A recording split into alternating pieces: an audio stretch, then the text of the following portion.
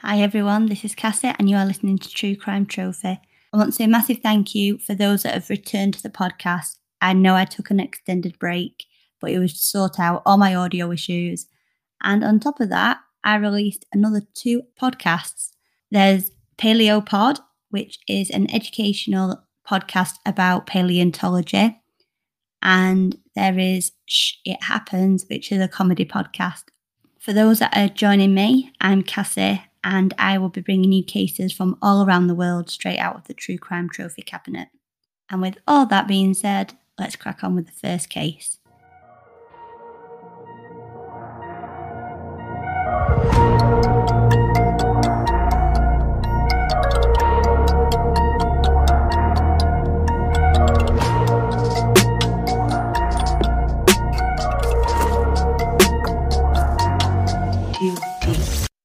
My case today is about John and Anne Darwin. Anne was a former beauty queen who married John, who was at that point a teacher, on the 22nd of December 1973 in County Durham. Over 2 decades, John and Anne would welcome 2 sons into their life, as well as build a property rental business. They both still worked, although John would keep changing his career path. He went from being a teacher to a Barclays banker to a prison officer at HMP Holme House.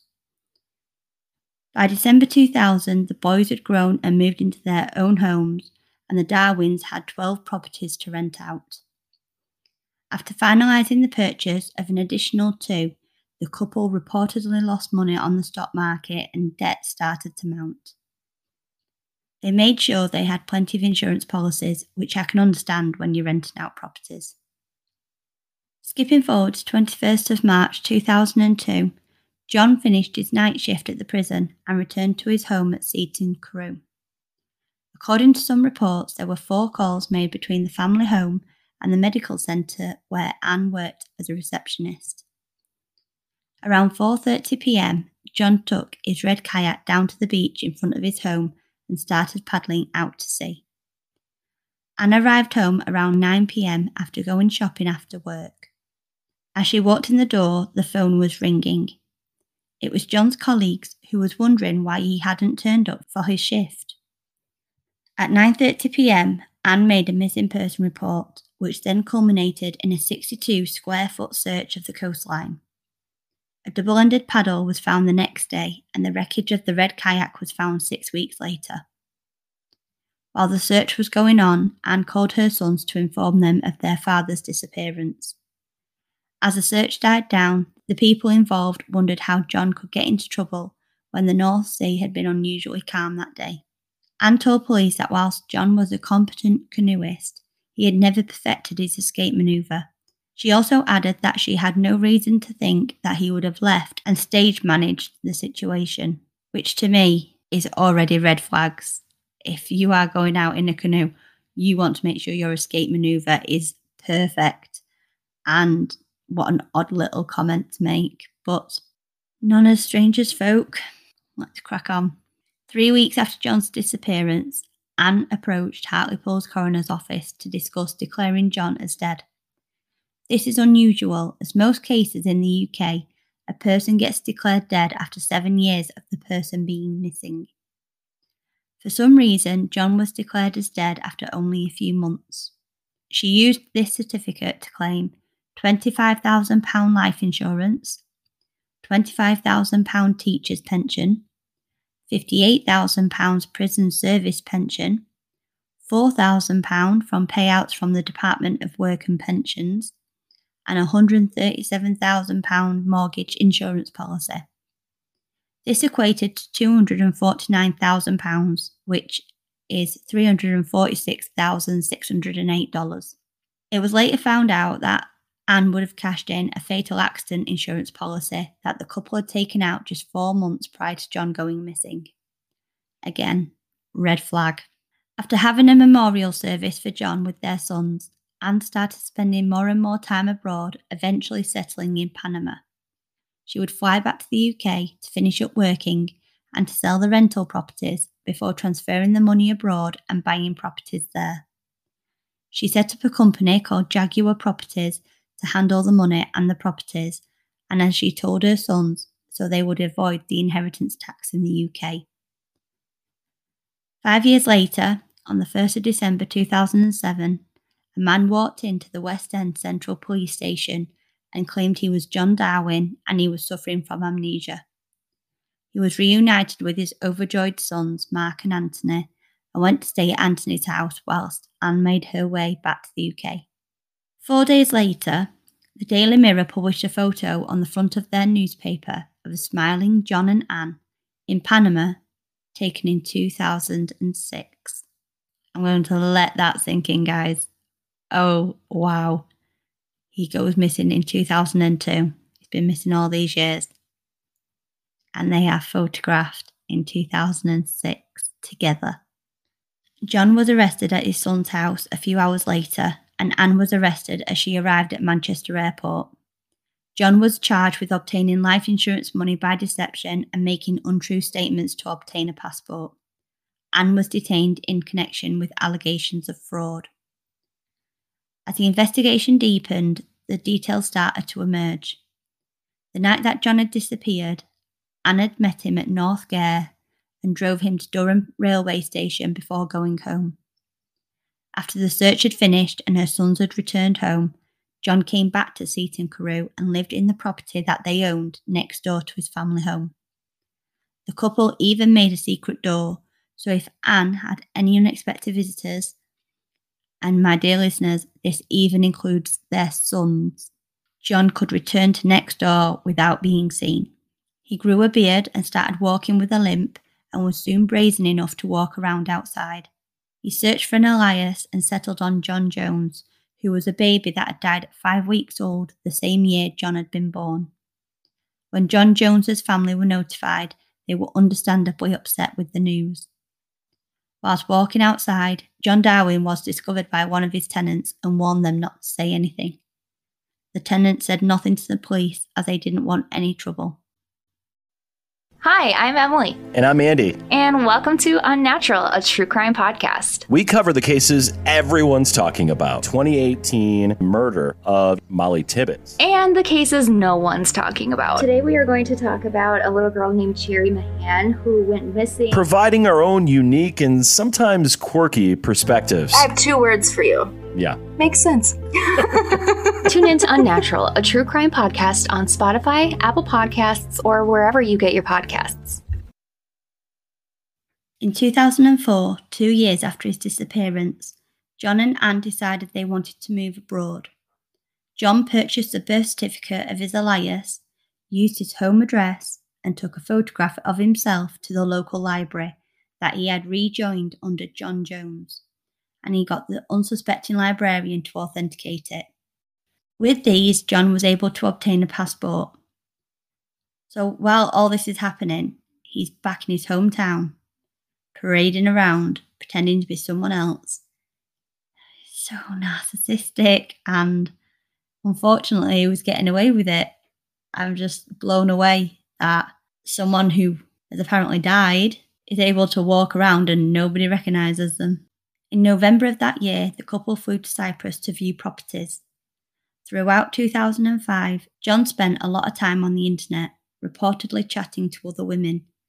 He got spotted in Penzance, Cornwall by an angler, and he travelled to El Porto de Santa Maria to look at a £45,000, which is a $62,059 60-foot catamaran that he decided against buying. On the 14th of July 2006, John and Anne flew to Panama to look at properties there. They met with a property dealer, and this is when their photo was taken.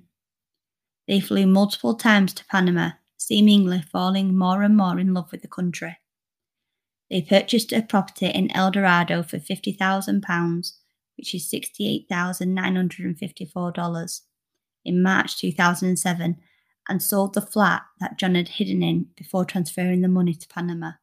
The next month, Anne flew back to the UK alone to sell the family home. The month after that, they purchased a £200,000, which is $275,819, tropical estate in Escobal.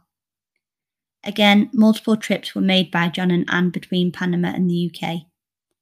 In September 2007, Anne was at work in County Durham when a colleague overheard a conversation Anne was having with John. This colleague called the police and reported what they had heard. This led the police to start a financial investigation against Anne. In October, the family home sold for £295,000, which is $406,834, and Anne left for the final time to Panama. The couple enjoyed a holiday abroad before returning to Panama, where they found out that the visa laws had now been altered. Panama now needed UK citizens to have their identities checked by the UK police. This was obviously going to be a problem for John. On the 30th of November, Anne purchased a flight ticket for John to return by himself to the UK. On the 30th of March 2008, John admitted to 7 charges of obtaining money by deception and a passport offence, although he denied 9 charges of handling criminal property. Surprisingly, Anne denied all charges. What a shocker. This led to a long trial that ended on the 23rd of July, with both John and Anne being convicted of fraud. John was sentenced to 6 years 3 months, and Anne was sentenced to 6 years 6 months. She had been labelled by the police as a compulsive liar during the trial. The Crown Prosecution Service vowed that all profits from the fraud made by both parties would be confiscated and returned to the relevant places. John and Anne were both ordered to pay back the money they had claimed, plus compensation and legal fees. After their parents had been convicted, the sons made a statement in the Daily Mail. Quote, "Nothing seems real anymore. I can't ever forgive them for putting us through the torture of mourning. They were in it together, and they deserved the sentences handed down by the judge. Dad told one nasty lie and disappeared. She lied for 6 years. At the moment, I certainly don't want to see her or speak to her. My feelings are often conflicting. I'm happy Dad is alive, then I think how bitter and annoyed I am again. I thought they were the best parents anyone could ever ask for, but the mother I had loved and respected all my life had gone to outrageous lengths to con us. She let us believe Dad was dead. She encouraged us to believe this. At the moment, I want nothing more to do with them." End quote. It was found out that some of the properties that Anne had sold had been placed in their sons' names. She'd managed to convince them to sell them and to send her the money as a way of tax relief. And now they were going to be left with absolutely nothing, which is unforgivable to me. I mean, I know every child doesn't think about what they're going to inherit when their parents die, but when they was basically set up for life by their parents and then their parents con them, that must be a hard pill to swallow. During their incarceration, Anne divorced John. John was released on probation on the 18th of January 2011, having served less than half his sentence. Anne was released on March the 9th. After leaving prison, Anne settled down into a quiet life, working to repay her debt and attempting to rebuild her relationship with her estranged sons. John, however, was arrested in December 2013 after taking an unauthorised trip to the Ukraine to meet a 25-year-old woman. He hit the headlines again in 2014 as it was reported he had only paid back £121 of the £675,000 or $931,161 that the judge had ordered he repay. He blamed this on living on benefits. Anne had repaid more than £500,000 as her bank accounts and all monies had been seized under the Criminal Proceeds Act. Following this, John ended up back in court after it was discovered he had 2 pensions about to mature, and he was ordered to make a £40,000 or $55,179 lump sum to the court. He was last in the news in 2015 when it was found he was now off probation and was now married to a woman 22 years younger than him and living in the Philippines. This case, to me, was like a family annihilation. Not in the Chris Watts way, but it completely obliterated a family apart. They were both compulsive liars. They didn't care that they were hurting their sons. I mean, she must have sat there comforting her sons while they grieved, while knowing that their dad was next door and she was going to get a hug off of him, but they wasn't.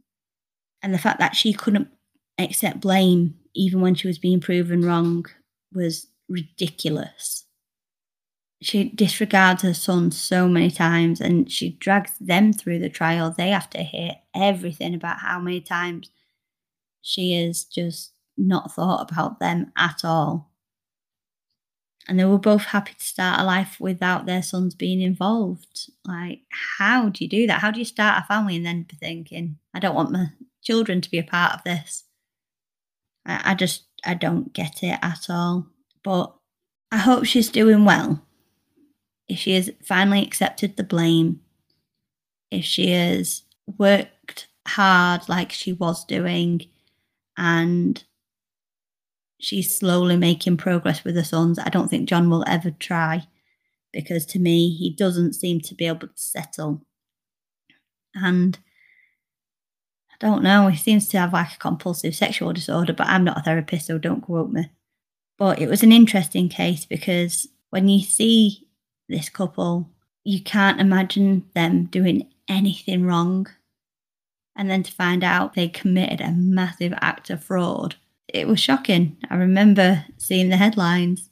But that's it for this week, guys. If you'd like to help me get this podcast out to more listeners, please give me a rate, review, and subscribe on Apple Podcasts. Please get in touch with me on my social medias. It's at True Crime Trophy on Facebook and at True Crime Trophy Official on Instagram. You can also find True Crime Trophy on TikTok. I'm going to chuff off and I will see you on the next episode. Bye.